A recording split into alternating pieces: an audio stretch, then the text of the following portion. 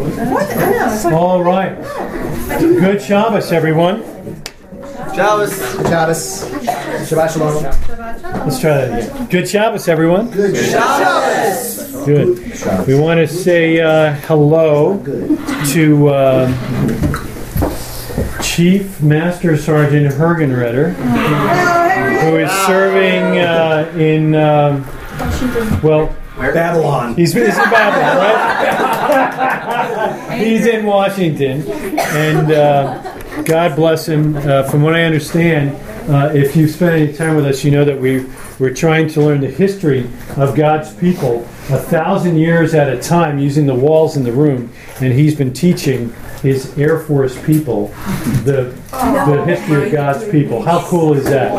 So, welcome and greetings, Chief. We also want to say hello to our new friends, the Hacketts, who may actually be listening in from, where are they, Kentucky? Paducah, Kentucky, which, of course, everyone knows is in the middle of nowhere. That's right. Okay, delightful people. All right, couple of things that we need to make sure we understand. I know that lady. I know that lady, and I know that man. All right, so a couple things. First off, today's date is the 4th of Shavat. The 4th of Shavat, and we have a holiday coming up in about 3 weeks, I think. 12 days? 12 days? No. 11 days. Tu B'Shvat is the 15th of Shavat, and it is on the 8th of February. This is the what is Tu B'Shvat? It's the New Year for trees. Circumcision for The trees. circumcision for. It is. That's exactly what it is. That's exactly what it is. All right. So that's the deal there. It's a time to enjoy nuts and fruits. It is a great food time. Yes, eat all the species, right? It's like you like trail mix. This is your holiday. Yes, that's right. That's exactly right. Okay. You throw in chocolate and Now, in a few weeks, we're going to have some special Shabbatot, which is special Shabbats. And these are designed to prepare our hearts. And if you happen to be living in the land of Israel and there's a temple, it's to prepare you physically for the coming of Pesach and for the various things that need to be done ahead of time, not the least of which is getting the leaven out of our homes. But there are several Shabbats which are designed to help us remember, teach us different things, and they're going to be coming up at the back end of February. And two of them, the ones in February, are going to be not when we meet. Shabbat Shekalim and Shabbat Zachor. Shekalim? Shekels. So what's that for? Redemption. Yeah, it's the redemption deal. And of course, the firstborn is a big deal about Passover. So we're gonna talk about that probably next time we get together. Shabbat Zachor. remember. Right? It's the Shabbat where we remember, not to forget, to remember Amalek. But we don't remember what is. But we don't remember. That's right. And we're blotting out his memory so we don't remember. But you never want to forget to remember, not to. Okay. Right after Shabbat Zachor, of course, it leads right into Purim. Purim is going to be on March 8th, and the day before is a fast day, traditionally for our people. And we're fasting because Esther fasted, right? Now, she fasted for 3 days and called for everybody to do the same thing, but we do it for 1 day. So that's coming up. Then Purim. And then the following Shabbat will be Shabbat Parah. Parah? Cow. This is the cow Sabbath, right? And we're going to be talking about the ashes of the red heifer. The reason why that Shabbat is Shabbat Parah is because if you have become ritually defiled by touching a dead body, You need time in the ashes of the red heifer in order to become purified so that you can actually eat the Passover. So traditionally, everybody's reminded on that Shabbat so that you don't mess up, wait too long, and disqualified. Then we have Shabbat HaChodesh for the first of Nisan, and then Shabbat HaGadol. So we got a lot of these special Sabbaths coming up. There's actually 4 of them before Shabbat HaGadol, the big Sabbath in the middle of the week of unleavened bread. Okay? We're right before the week of unleavened bread. So questions on that? Comments? We okay? Everybody know it's coming up. And these traditions were put in place by our sages so that we would know and remember the Word of God. Right? That we would go back into the Scriptures and figure out, why are we doing this? Okay. I'd like to take a little bit of a different tack today and make sure that we understand. I personally believe that this is one of the most important portions in the Bible. This is one of the most important portions that we read in the year. So I'm going to ask you why I think that. See how you do. This is Parashah Bo. Bo means come and go. Okay? And this portion gives us how many of the plagues? 2, 3, 8, 9, and 10. First you got the locust. Second you've got that can be felt. And then you've got the death of the firstborn. Which is why the day before Pesach is the fast of the firstborn. Because we remember that if it were back then, it would have been tough. Somebody would have died. Somebody's got to die, Ben. That's right. All right. Why do I think this is the most important portion? I want to get down to basics so that we're not getting into some ethereal stuff about the sages. I mean, basic stuff. Ken, give me basic. Redemption. If there's any time where you want to get an example in the Scripture of what our blessed Messiah Yeshua did for us, it's here at Pesach. Amen? Amen. Johnny? Blood of the Lamb. The blood of the Lamb. I mean, could you have a more poignant picture of exactly what is necessary for the wrath of God to pass over, Hebrew, Pesach, pass over you? If you think he hadn't before, without question, this time God is showing his complete power to all the nations. I like that. I like that. We've got a major demonstration. I saw this year a lot of alls, right? Yes. All of the nations saw this. All of this happened to them, but all of these didn't happen to these guys. Greg? Leaven and the pitcher of sin. Absolutely. This whole concept that God wants us to rid our lives of sin. He does desire and demand that we walk in holiness.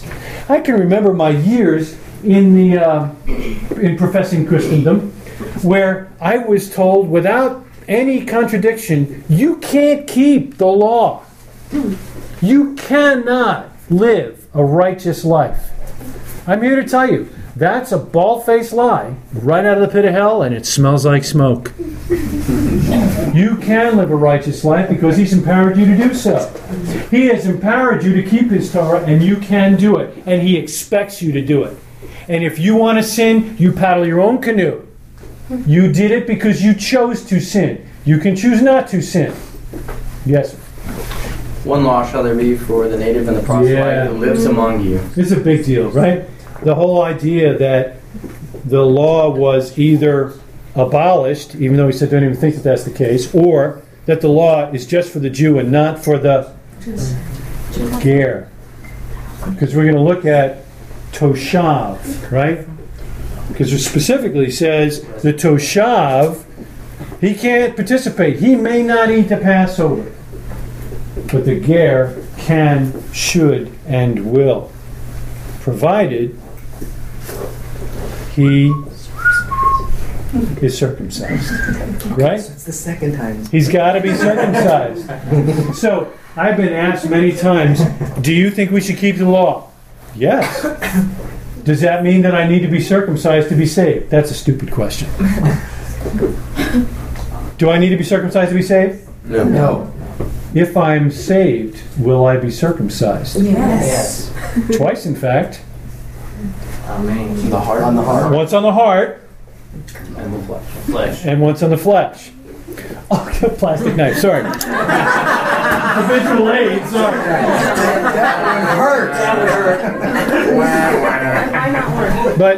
But you know, if you come into the faith and you choose to join yourself to the God of Abraham, Isaac, and Jacob, it is a fact that you don't need to do anything to be saved. God is the one who saves you, and it's His power in your life and the indwelling of His Spirit that empowers you to keep His Torah, to desire to please Him, and to walk in His ways. But once you come to this time on the calendar, some brother in the faith should come up to you and say, "Brother, we need to talk about the upcoming holiday." And so, all Israel is a part of the covenant. What else is absolutely unique and special in this particular portion? Anything else?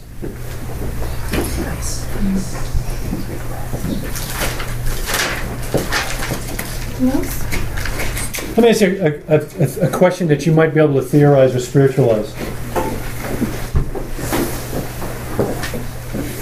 Two questions about the blood. The blood was put on the lintel and the doorposts. So here's my two questions. Could other people see the blood? Yes. You know, last year we talked about how it doesn't really say whether it needs to be on the outside lintel and outside doorposts or on the inside lintel and inside doorposts. Can other people see the blood? Yes. I think the answer is yes. I didn't even see your lips move. That was great. Yes. Second, who's got to see the blood? Hashem must see the blood. Otherwise, His wrath rests upon you. Okay. Here's a neat theory, though, on if they put it on the inside of the doorpost. Yes. Some of the sages who support that stance, when they say it will be a sign for you, Yes. and they say, well, the children of Israel would have to have seen it, they look at it and say that they saw the blood and it helped strengthen their faith in that time. And so it's almost, again, getting it, you bringing the heart back into the command. Yes, they did a physical command, but it actually helped support and reinforce their heart approach to Hashem in that moment. Almost like wearing my tzitzit, especially when they're tucked. Yes, ma'am. Well, both of you. I heard for the first time this year that kind of it caught me off guard. I didn't know the answer. Were there Israelites that didn't put blood on their door? And I had to think about it.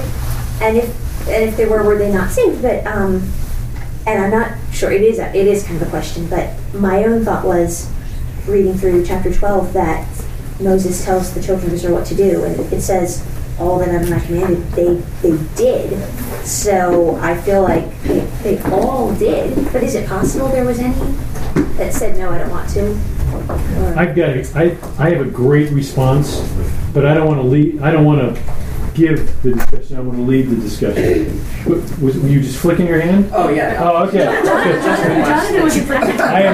am trying to look for these these auction things. 50. I see 50 in the corner. Yes. Well, that's a good point, and It is a good point. and it's interesting because the Torah says they did everything that He commanded, and that not even a dog will let its tongue. I mean, I want to talk about that. that's cool. Exactly. The sages say, and very, very commonly, 4/5 of the Israelites died in Egypt because they did not put their trust in God. They didn't actively do something. Yeah, I don't know that it's the majority opinion, but there's a big number that It's say that. in the Midrash. Yeah. Go ahead. No, that's fine. I was going to say, the reason when they died, though, is important because tradition holds that's why the plague of darkness was before this one.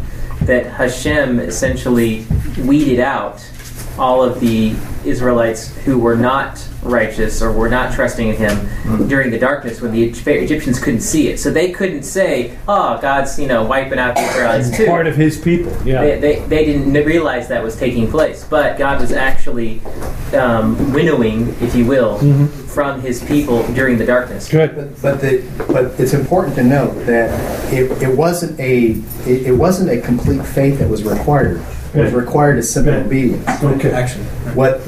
What the Midrash teaches is that those that died were not those that were idol worshippers or any manner of sinners. Those that died were simply not willing to leave Egypt. And that because we see later when we see in the wilderness, we see people who you would think shouldn't have been there, right? Right. Yeah. Could you explain further, or Joshua, would you explain further what you mean by weeding out with the darkness? And Well, in the sense that like there were some Israelites who were not in a place of trusting Hashem, not place following Him to be worthy of being taken out. They were sinners, and in some level, of whatever it might be. And so during the darkness, basically, the whole set of plagues was about God elevating Himself to show that He is the one over all creation. And part of that process was showing that He was the God of the Hebrews. They were His people. So that's why He differentiates in the plagues between, after, the frogs or whatever, now it's not going to bother my people, it's just going to bother your people, and that will prove to you that I'm their God, and I can protect them. So the darkness was like a cover, if you will, under which God could mete out judgment on His own people that the Egyptians would not see, and then the Egyptians couldn't come back and say, God's killing His own people too. In fact, Moses himself uses this argument later in the wilderness with the calf, or the golden calf incident, because he basically says, hey, if you wipe out your people here in the wilderness, all the Egyptians are going to go, see, he was just taking them out to slaughter them. Right. Yeah, it's a reputation thing. That's where I was going to go. Not the darkness thing, although that's cool, but that God, throughout His Word, talks about His people. And He defines it in such a way and talks about it in such a way that you really can't tell who's in the box and who's out of the box by who they are. Which what they do. Yeah, because it never was, you got to be physically Hebrew to be in the kingdom or to be part of the covenant. It's a helpful thing, for sure. But He made it clear, even in this spot, as He does later on throughout the Torah and the Tanakh, that my people will be obedient. My people will do this. And if you don't do this, what are you doing?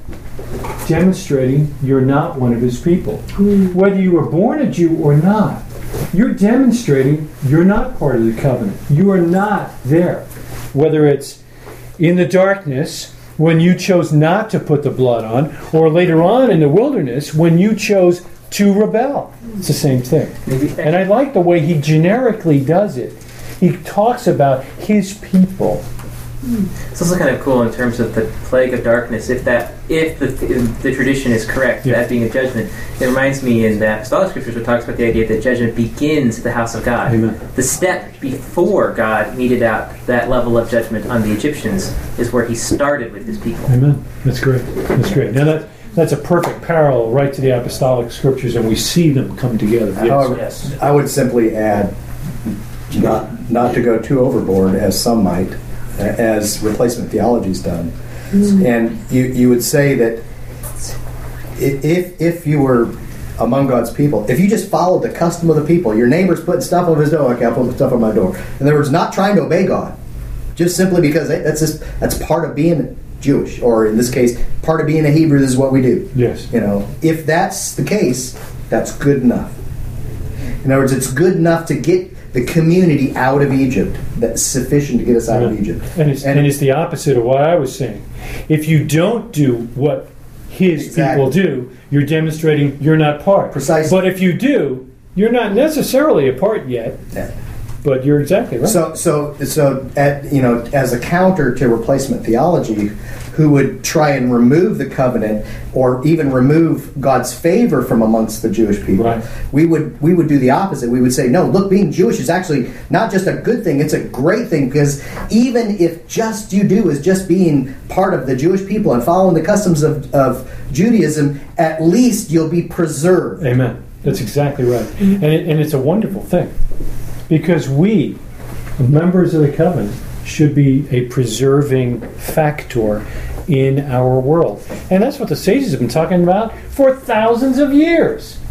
And, they start coming up with all kinds of stories about it. There's fires raging from town to town. But not this town. This town didn't have any fire that wiped out most of the city. Why? Well, there was a godly woman there. And she shared the fire from her oven with all the other women in the town. And God protected that town because of her righteousness. That's cool. You can take that spiritually and go way off and have some great times and tear things up. But the concept is that we should be a preserving factor. Okay. Before we start digging in line by line as much as we can in the time we have, tell me something you saw for the very first time this year that you've never seen, especially if you've been reading this over and over and over again every year. What did you see for the first time? I can tell you I saw the dog thing, right? I have been in places where I was happy to have a handgun because I'm delivering computers to a really, really bad neighborhood. And there's these, like, what we used to call the Baskerville. what kind of dog was that? This is a junkyard dog, right? This is like your pit bull stuff, and they're growling at you, and you're just feeling like I'm going to die. They're just going to rip my throat out, or whatever it may be, right? This didn't happen to any dog that was in the land there. Not one of them growled, or how's it put it? It didn't wet his tongue to any of the Israelites or to their animals. And I saw in this the very sovereignty of God. That he not only displayed his power throughout all the nations when he did this work, but he also controlled the animals that were there. To me, that's an amazing thing. Jeremiah. One thing that may seem simple, but one thing I just hadn't noticed before was the seeming dichotomy or opposition of how God essentially is making a mockery out of the Egyptians. Oh, yeah. But at the same time, Pharaoh's free will hasn't been taken away. Like, I just hadn't noticed that before. I just kind of like, okay, yeah, it's there, whatever, moving on. And this time I was really struggling with it. I was like, so wait, God's making a mockery out of Egypt, so Pharaoh just has to go along with it? That he has no say? How does he deal with this? God essentially just, all right, look, I'm going to judge you, but I'm not going to give you an opportunity to do anything to get out of the judgment. I'm just going to judge you anyway. I was like, that doesn't sound... God, whatever he does is just, and we know that. But I was just like, that's still confusing, though, because it seems like an opposition. And it was really kind of cool being able to read some of the stuff that the sages are saying, to say his free will wasn't taken away. Right. But it's as if a man who says, I will sin first and then make teshuvah. That doesn't say that if you do something like that, you will not be granted the opportunity to have teshuvah later. And that's what the sages say with that. Okay. But when that is said, it's not to say that teshuvah can't be made. It's just going to be really hard. Much, much harder. Exactly. I like the two different words that are used to describe the hardening of Pharaoh's heart, and we'll look at that. One is chazak, which we say at the end of every book.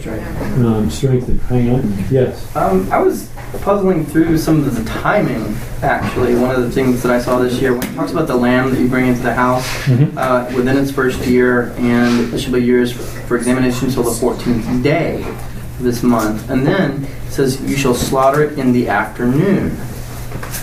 Well, it's actually the word erev. Right, and what I'm puzzling out is how a lot of the movies and just, I guess we may even just kind of in our mind imagine that they left, like when the sun came up the next day kind of thing, but they left But you should. But it said don't leave it over until morning. They left So that's first thing in the morning. So it's, they did leave So in it's the morning. dark.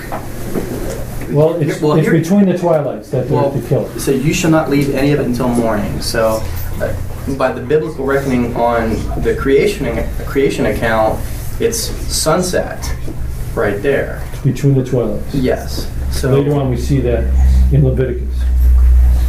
But clearly, at sundown on the 14th, as you're starting the 15th, is when they killed the lamb, Right. roasted it, and ate it. They left on the 15th in the morning. like as the sun's coming up. Absolutely. First thing in the morning, they left. That's when they left. Just picking up on some of the comments from Jeremiah, we talked a little bit about this. And the thing I like about this passage and the whole hardening of Pharaoh's heart is it's a great scriptural example of where the whole, predestination, free will thing is not mutually exclusive. Right. Because if you go back to Parsha Shemot, where you have the whole incident of the burning bush and that whole discourse between Moses and Hashem, Hashem says, I'm going to harden Pharaoh's heart. And that's before Moses has ever even left to go to Egypt, right? So he says, I'm gonna harden his heart. So, you can take that scripture and say, well, if God's going to harden his heart, then he has no say in the matter, right? But then when you actually start, last week we saw in the portion At the beginning of the plague. at the beginning of the plagues, right? At the beginning of the plagues, we see that Moses and Aaron would go before Pharaoh, make the request, and in the scripture says, and Pharaoh hardened his heart. Yes. Right. And it does that for, I think, the first 4 or 5 plagues, and then all of a sudden the language changes and it says, and God hardened his heart. Yes. And so, to me, that's a great illustration of God said before all this started, I'm going to harden his heart. That's a fact. That's a true statement. But he still gave Pharaoh the opportunity to make a choice, and Pharaoh chose to harden his own heart and reject Amen. Hashem. At which point, after enough opportunity had been given, then Hashem says, okay, if that's how you want to play, then that's how we're going to play, because my name will be glorified in all the earth. All the earth. Amen. And so you see a great picture of the idea that they're not mutually exclusive concepts. Yes, it's good. I like it. Yes. Yeah. Hang on one second. Did I have someone else over here? No. Yes, ma'am. Okay. That was the chapter 10, first 2 verses. That's what really stuck out for me this year. It's like I had seen Pharaoh had hardened his heart, and all this, but I had never seen, and it says, go to Pharaoh. The Lord said to Moses, go to Pharaoh, for I have hardened his heart and the heart of his servants, that I may perform these signs of mine among them, and that you may tell in the hearings of your son and of your grandson how I made a mockery of the Egyptians, and how I performed my signs among them, that you may know that I am the Lord. Amen. This time it meant to me, it even re-emphasized with me, I have a responsibility. Not only to share with my children, but my grandchildren. I'd already been burdened about that, but even more after reading this time. And it's like, oh my goodness, that's why he hardened his heart. Now, he may have gone back and unhardened it or whatever. We go through the Seder to do just that. It hit me, and I went last night through that with my own children, grandchildren, last night about the plague. Do you remember Passover? That's, when we do the little grape juice on the plate or whatever, and they did remember some of it. Praise God. Yes.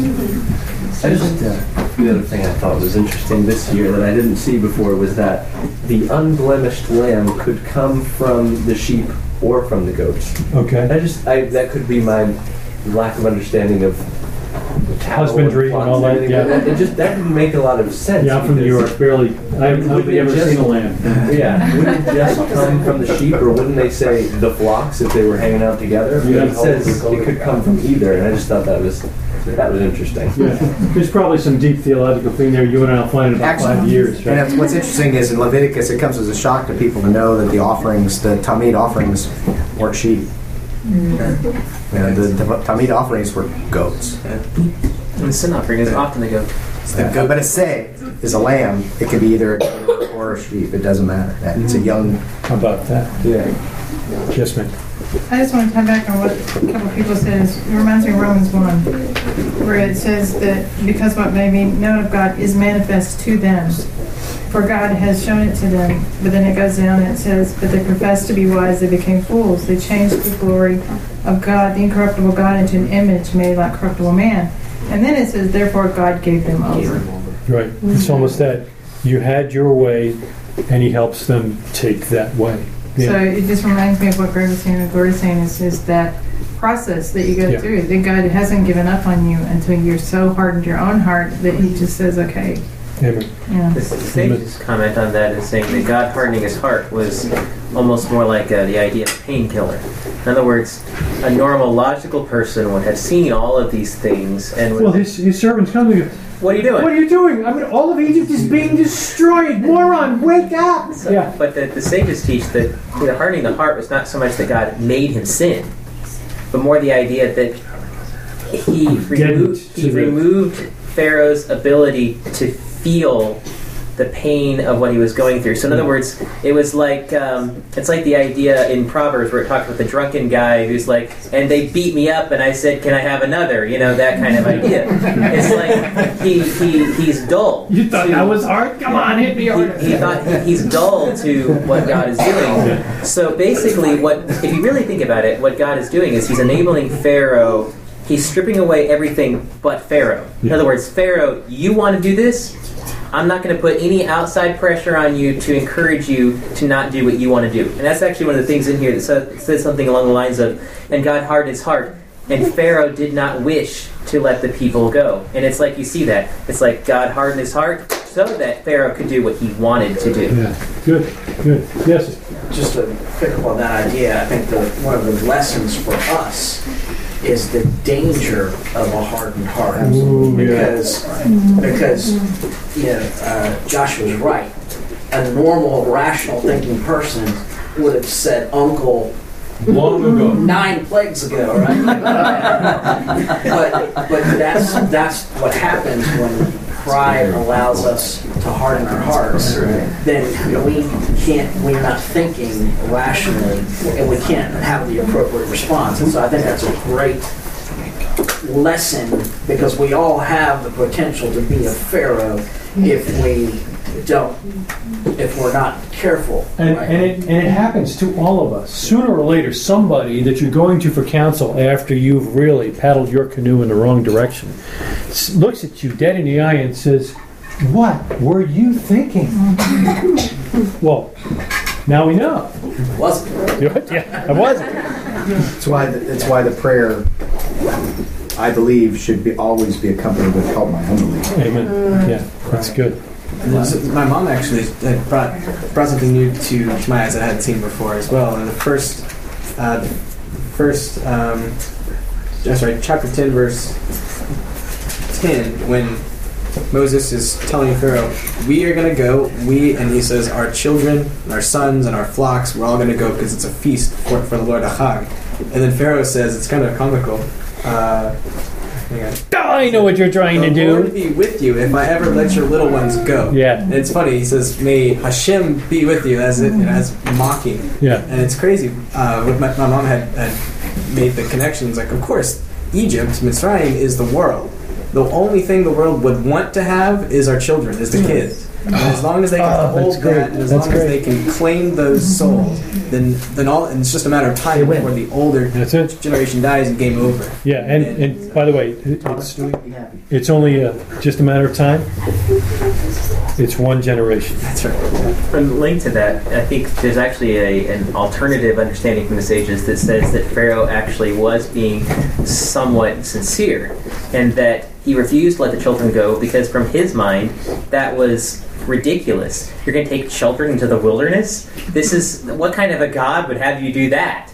And it reinforces again some of this idea as far as the world versus us that says things don't always make sense to the world, what God has told us to do. It's like, you want to homeschool your children, they'll be completely, incapable of socializing. Or you want to have more than 2 kids, well, all the rest of your children will feel so unloved, or whatever it may be. But the world has a standard that they think makes sense. Just like Pharaoh, thought he knew what was best.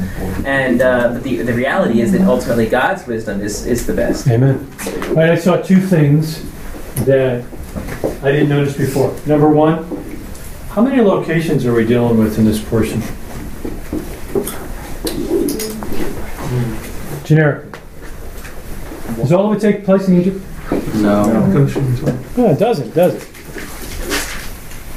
We start out in Egypt, and we're doing the back and forth thing with Pharaoh and Moses. And then we leave, right? And the back end of the portion, when Moses is told to tell the people about future Passovers, they're not in Egypt. They were pretty busy the night they left, right? They had to do the first Passover, and they had to make sure that it was burned up in the morning. They had to get the silver and gold. They had to pack up and leave. It says they had to gather up their bread and their clothing, and they couldn't rise. That's why they ate matzah. Not because God said, eat matzah. Because they didn't have time to let it rise. Every time after that was because he said, don't eat leaven. Right? So we've got 2 different places. We're in the wilderness, and we're in Egypt. And secondly, I thought it was pretty cool that Moses did not know how this was all going to work out. Did you notice that? He's talking to Pharaoh, and Pharaoh says, you can't take the animals. Why do you need the animals? And Moses says, well, we don't know yet what kind of sacrifices we're going to have to make. He's going to tell us when we get there. I like that. Isn't this like a pattern with Moses? He doesn't seem to have any idea what's going to happen. Heads out this way, meets a bush. Has no idea how it's all going to work out. I want you to go talk to him. It's going to be a tough time. I really don't talk to him. I'll send your brother. I still really don't talk to him. Just get. And then he almost dies. And it's just like an awakening for Moses each time something happens. But here he makes it clear right to Pharaoh. We have no idea what we're going to need. Need a bunch of sheep, need a bunch of goats, squirrels. We don't know. We're going to bring it all with us. That's neat. One of the things that I saw for the first time, I didn't see it for the first time, but it struck me for the first time this time. Is that the verbiage I should use next time? What struck you for the first time? I don't know. In the beginning of chapter 11, it says God is telling us, it's right after Pharaoh says, don't ever see my face again. No, Moses says, you're absolutely right. I'm never going to see your face again. So then God says to him, one more plague I'm going to bring, ask for the silver and the gold. And then it tells us this random fact, Moses was very great in the land of Egypt. Guess we needed to know that. Then Moses says, it just says, Moses said. So we don't actually know who he's talking to. But from what he's saying, it appears that he's talking to Pharaoh. Which already is a little bit of like a problem for me because he wasn't supposed to see Pharaoh again, so what is he doing now? And he tells him the whole thing about the firstborn is going to die. And he leaves Pharaoh's presence. It says he left him in burning anger. But Pharaoh doesn't even say anything. I mean, there's no dialogue here. Moses has a big paragraph of script, and then he leaves in burning anger. And for me, it doesn't make any sense. First of all, because anger is a very powerful emotion. I don't think Moses is angry again until the time the rock deal, which was big bad thing. Yeah. So that strikes me because he's not an angry person. He seems to be very peaceful, very laid back person. Let's hold on the anger thing and let's paint the picture. We'll do the play. So who can paint the picture for me? What verse are we on here in chapter 11 so that I can have everyone? Well, it's 11:1, but if we're going to start with the Pharaoh thing and I'll never see your face again, it's last verse. 10:27. Adonai strengthened the heart of Pharaoh, and he did not wish to send them out. Pharaoh said to him, "Go from me, beware. Do not see my face anymore, for on the day you see my face, you shall die."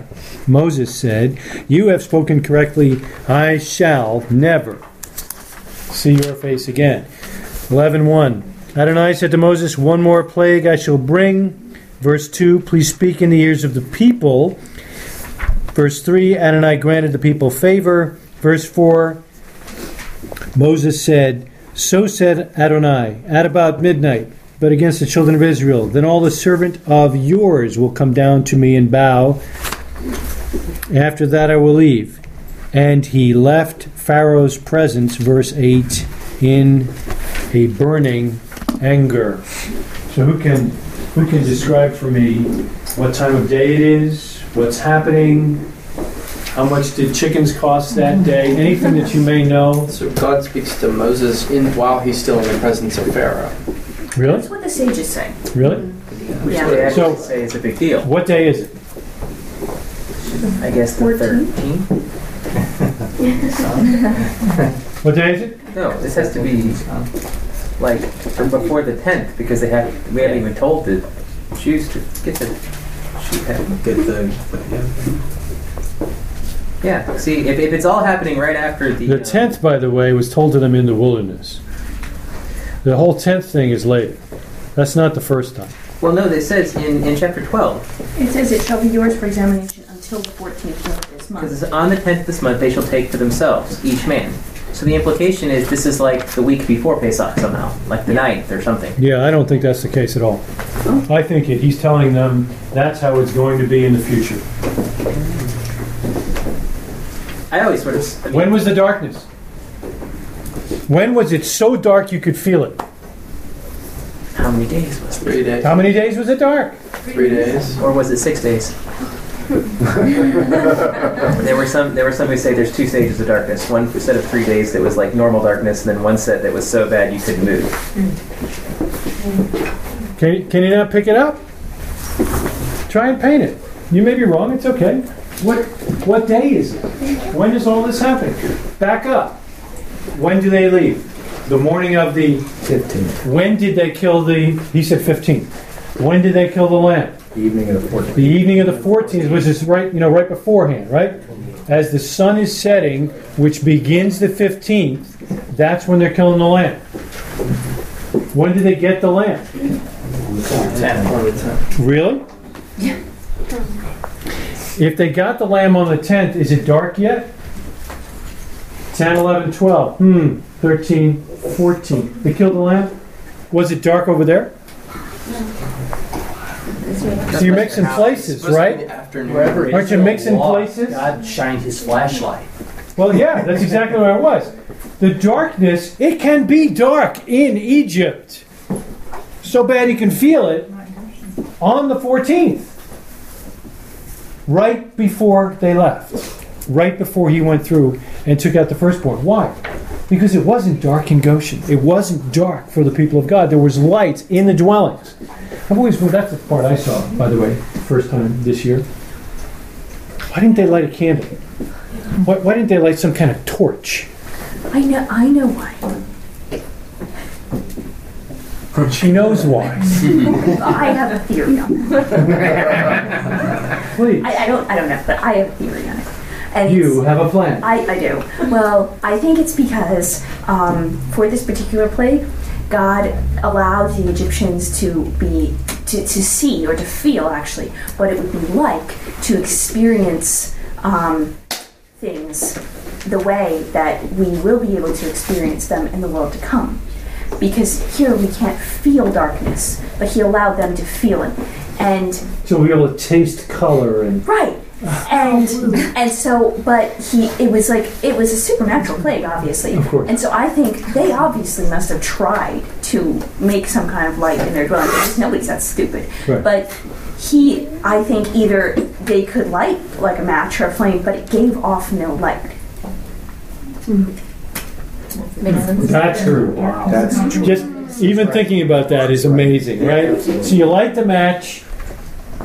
But There's nothing. But there's no light. There could Because be it's- heat. But if you put your hand over it, you burn your hand. But no light.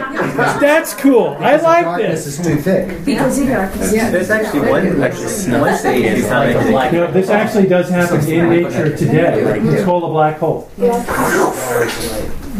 And it makes that sound too. Yes. Well, I just There's no sound. There's no sound. reading some of Bill Bullock's. Yes. Yes. The rabbi's He son. made the correlation that the same Hebrew word that they said for the plague of darkness was the same Hebrew word that they used at creation.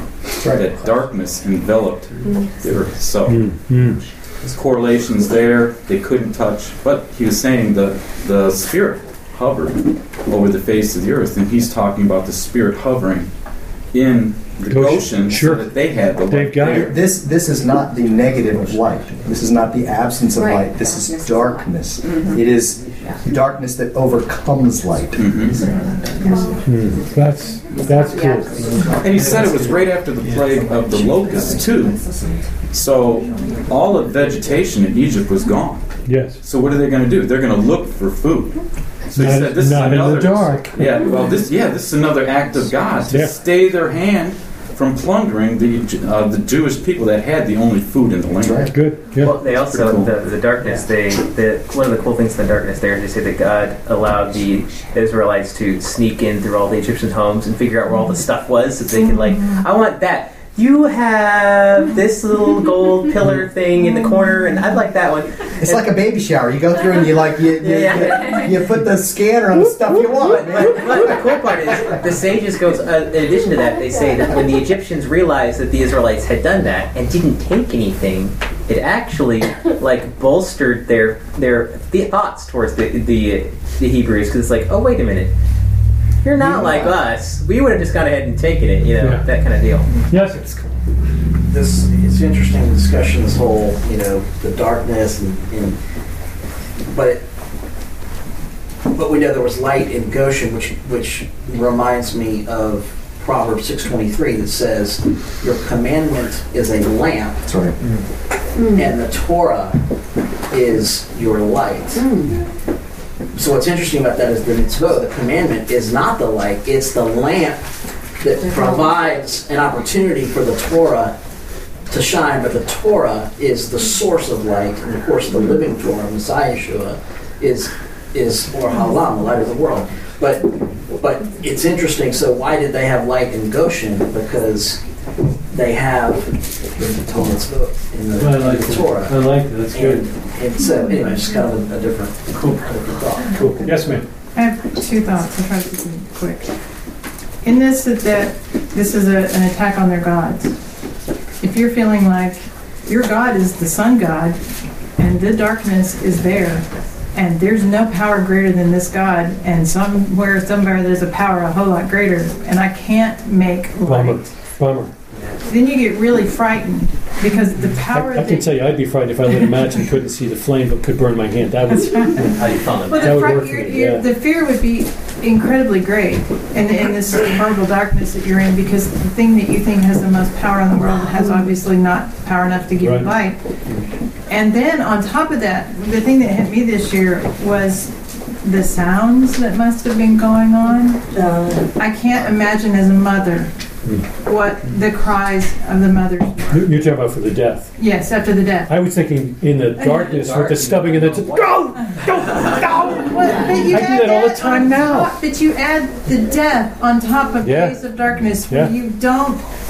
you're not able to touch one another, you're not able to see one another, you're not able to have that sense of family and communion. Yeah. You're sitting in the darkness wondering what's next and how bad is it going to get, and then the death comes. I just can't fathom what It's like building and building and building, what the pain would have been. and then it actually gets worse. Yeah, that's a good point. You'd want to strangle Pharaoh. Really a bad Yeah. day if you're claustrophobic. Yeah. Bad news. Yes. You can see that the servants of Pharaoh are going to him and saying, look, this is what you need to do at this point. Get these people out of here. Yeah, you get to the point where the head leader, who they consider a deity, the servants are now going to him saying, what are you doing? Are you stupid? Yeah. It's like, that's pretty bad when you get to that It point. is. It is indeed. Wouldn't it feel like a blindness? I'm sure it would feel like a blind. Because, You bet. like, if you, like, for your example, striking the match, you can still feel the heat and everything. Your eyes are open, but you don't see anything. Right. It would be like a blindness. Yeah. Even worse. Right? Knowing that you really can see, but now you can't. You know, like you've had some kind of car accident or something. Final comment, yes. Two things. Two final comments, One yes, of reason why course. I think Shocker. Moses was so angry when he left Pharaoh's presence. Pharaoh said, "You will no longer see my face. And if you see my face, you'll die." There's something to that. That's actually where I was heading when she mentioned that, with the darkness and the timing. You know, on the day you see my face, you will surely die. Yeah. It sounds a lot like what God said. Hashem says, "No man will see my face and live." And to me, that's one reason why he's so angry. Is Pharaoh is trying to put himself in the same category. Oh, that's great. Almighty God. And you can't even see me and live. And obviously, that's not the case. And maybe that is why Moshe was flaring with anger, because he had that much panache to try to put himself on that. Chutzpah, I think, is a better way. I don't know. That whole sequence just kind of has like the scene in what is it, A Few Good Men? You know, there's this shouting match going back. You can't handle the truth. Yeah. You know, it's like because if Moses tells us, because you're gonna give us offerings yourself, we're gonna take, and then Pharaoh comes back and you see me again. Yeah, back and forth, back and forth. Second comment is a little more mystical. So Mystical, all right. But mystical on. So you have your blood, and you're gonna make a line here and a line here and a line here. Yeah. You just made a Hebrew letter. Yes. Chet. Chet. Chai, right, for life. 8. What's the 8th word in the Torah? Is after the first verse you have ve'aretz. So Bereshit bara Elohim et Hashemayim ve'et ha'aretz. Then again ve'ha'aretz. And 7 is the number of completion. It's cyclical. It's a pattern of this Olam Hazeh. Olam Haba starts with and earth. The world to come. And it's the beginning of the redemption and of redeeming the earth, and which is what this whole narrative is talking about. Redemption. It begins with blood, with the blood that life-giving blood, which is what the next world, Olam Haba, will start with as well, or which is what it's founded on, is the blood that was shed from the foundations of the world, from both worlds. So the blood is the way, and 2 in the doorway. There you go. This could work. We could play this up. This is good. Okay, so mystic off. That was great. It was understandable. It was short. It was sweet. It made sense. We could even say it in church. I mean, people would know that. Yeah. I just have a different view of this verse. Nope. Where he was in great anger. Controversy? Oh, no.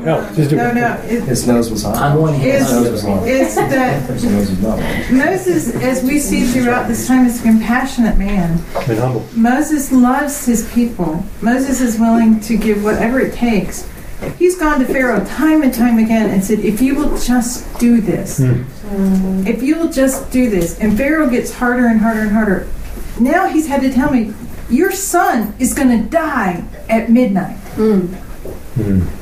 I've got to walk out of here and do other things. And there's nothing I can do to change your mind. Wow. And to me, that's what I see. Is how can you be so stupid? How can I come to you? How can you go through 9 plagues? How can you do all this, not see what we're trying to see you, and know that there's going to be great anguish in the land that he grew up in? Just being compassionate. This is a great perspective. And it's surprising to me that I haven't seen it before as a parent. Because as an effective parent, that's when we should be upset. That's when we should be angry. Is when we've tried to teach our children over and over and over again, and they refuse to listen, and you're forced. Your hand is forced, and you must discipline. That's excellent. What a great perspective. I like that. I like that a lot. Masterclass points for you. Well, I come with that. That's really good, because even in the desert, Moses always interceded. Every time. And there again, we as parents, always we do whatever we can, and for our children, so that there again, Yeshua intercedes for us, the Father, the Abba. So I think it's just one big correlation. That's good. That's great. Good. An exasperation, anger kind of thing. Which reminds me of was it John And when Yeshua is faced with the death of Lazarus, Mm. there's almost that same idea. There's this groaning inside, but it's not like the language, I remember from what I've heard before, it's not so much the groaning like a weeping, more like this. You feel hot. It's like it's almost like he's angry at death. That death is wreaking this havoc on people he loves. Yeah.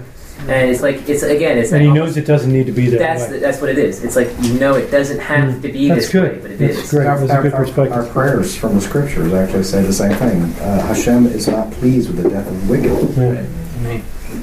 And he is he's upset with the death of his righteous ones. So yeah, good. All right.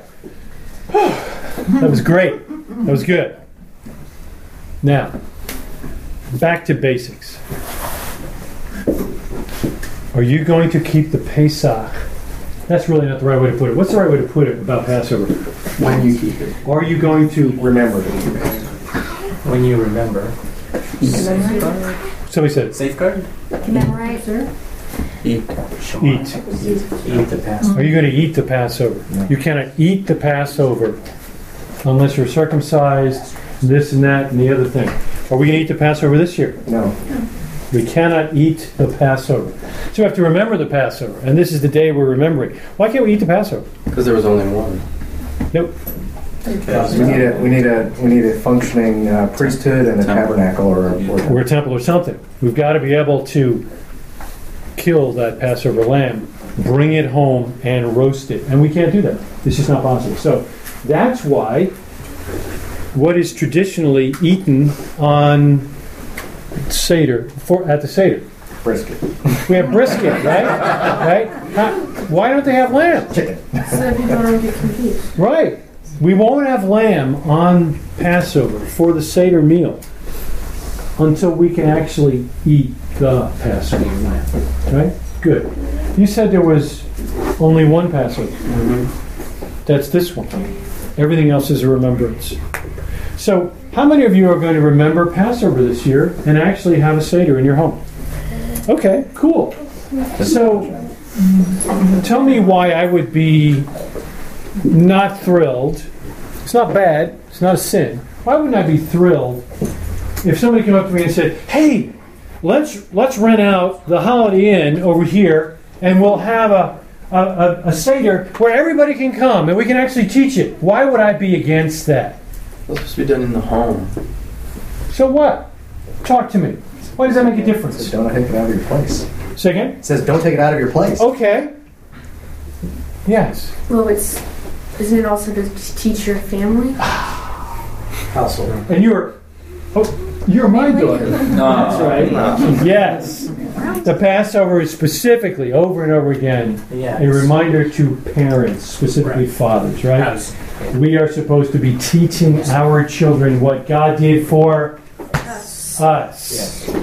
The idea is at the end of the Seder that everyone there should feel emotionally like they personally came out of Egypt. We're to teach our children and our children's children. But who teaches the ignorant? That's why I said I don't have a problem with it. I don't have a problem with it. If we're bringing a whole bunch of people up to speed, I don't have a problem with it. But I will tell you that I've been involved on both sides of the street, and I would say that the best way for you to teach the ignorant is what I did the first 10 years, and that is we invited 2 couples, showed them, opened their eyes, sent them home with the admonition: here's a kippah, here's a Haggadah, do one in your home. And I can tell you just the joy of 8 years later getting a handwritten note from a guy who said, "I'm getting ready for the Seder. I still have the Haggadah you gave me. I've been wearing the kippah you gave me every morning as I pray. And we're having 3 couples over for the first time for their first Seder in our home." I think that's a better way to do it. Sam Nadler has, 200 people? 300 people, and does a Seder. God bless him. But he usually doesn't do it. And he doesn't do it on the night, which is great. The church tends to want to do it on the night, and I have a problem with that. Let's teach, no question. But yeah, I mean, the place where it needs to be is in the home. And that's, I believe, your mileage may vary, but I believe that's the beginning of discipleship. Here, I did it. I invited you to mine. You go do this. Feel comfortable? Invite somebody. Show them.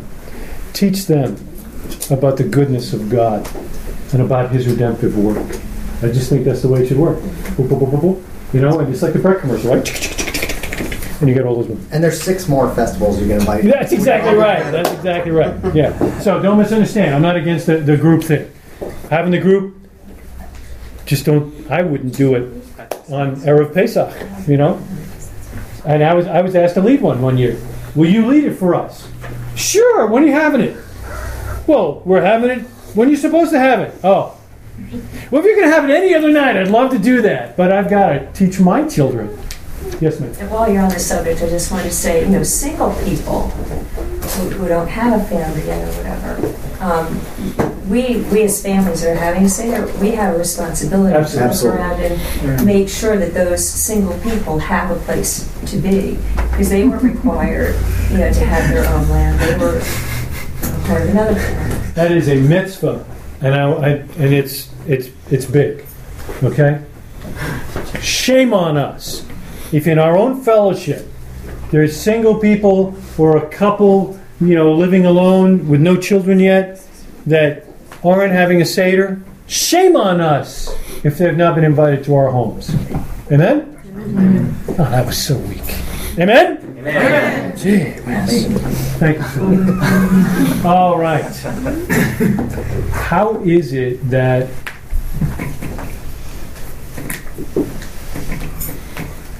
the death on the cross of our blessed Messiah Yeshua parallels this?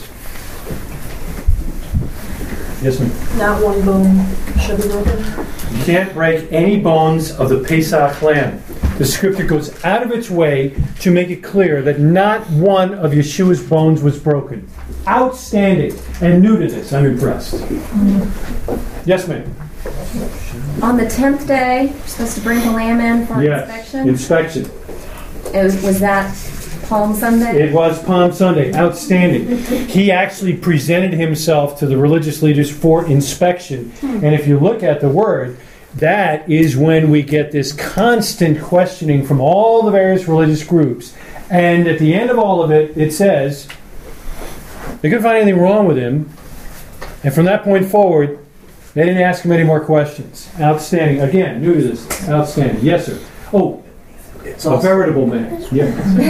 That's also, he entered the city and then he went straight up to the temple. And that's when he overturned the money changers as if to get leaven out of his own house. Excellent. Out of his father's house. Yes. So there's a beautiful picture there of what Messiah. Amen. A cleansing of his people, and at the appropriate time. And I would remind you, where does the world get this concept of spring cleaning? The Jews. That's where it came from. They're watching Jews. Yes, sir. The lamb had to be offered at twilight between the evenings. Yeshua gave up the ghost. Said it's finished at the night hour. Excellent. Excellent. A great parallel. I would encourage you guys to take a look at some of the history of the day from Josephus and some of the others that make it clear when they normally did the Passover lambs, when they started, when they ended, and so forth. And by the way, they ended when it was time for the afternoon sacrifice. And what did they do at the time of the afternoon sacrifice when it was time? Pray. Besides pray, what did they do? They blew the shofar. So even though he's outside the city, he would know it was time.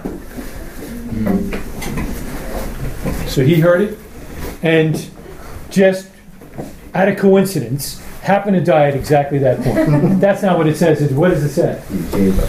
He killed himself. I mean, that's how I would put it if I were writing the New Testament, right? He gave up his spirit. Yes, sir. As wonderful as all the correlations between the written commands are and what we see in Yeshua's life and death, what's to me even almost more compelling because we can make those correlations. But the compelling thing is the traditions of Judaism for 2,000 years and greater even have more parallels. And if there were anybody that wanted to draw a distinction, it would have been there. And yet we find again and again that traditions actually enforce the idea that Yeshua accomplished this for us. Amen. And I don't know if you realize what Rick's point is taken. If you've led a Seder and you're trying to bring out some of the cool deals that are going on with the 3 matzah deals, and the thing is called an echad, and the whole, I mean, this is all tradition, and yet it just splashes Yeshua all over the place. Outstanding. Other comments? Yes. One of the questions that came up at our Shabbat table last night was my sister asked, why does the scripture say that you're to roast the entire lamb, all intact, the innards and everything, in your to consume it all? Why does it say that? And it's a great question, and I don't necessarily know the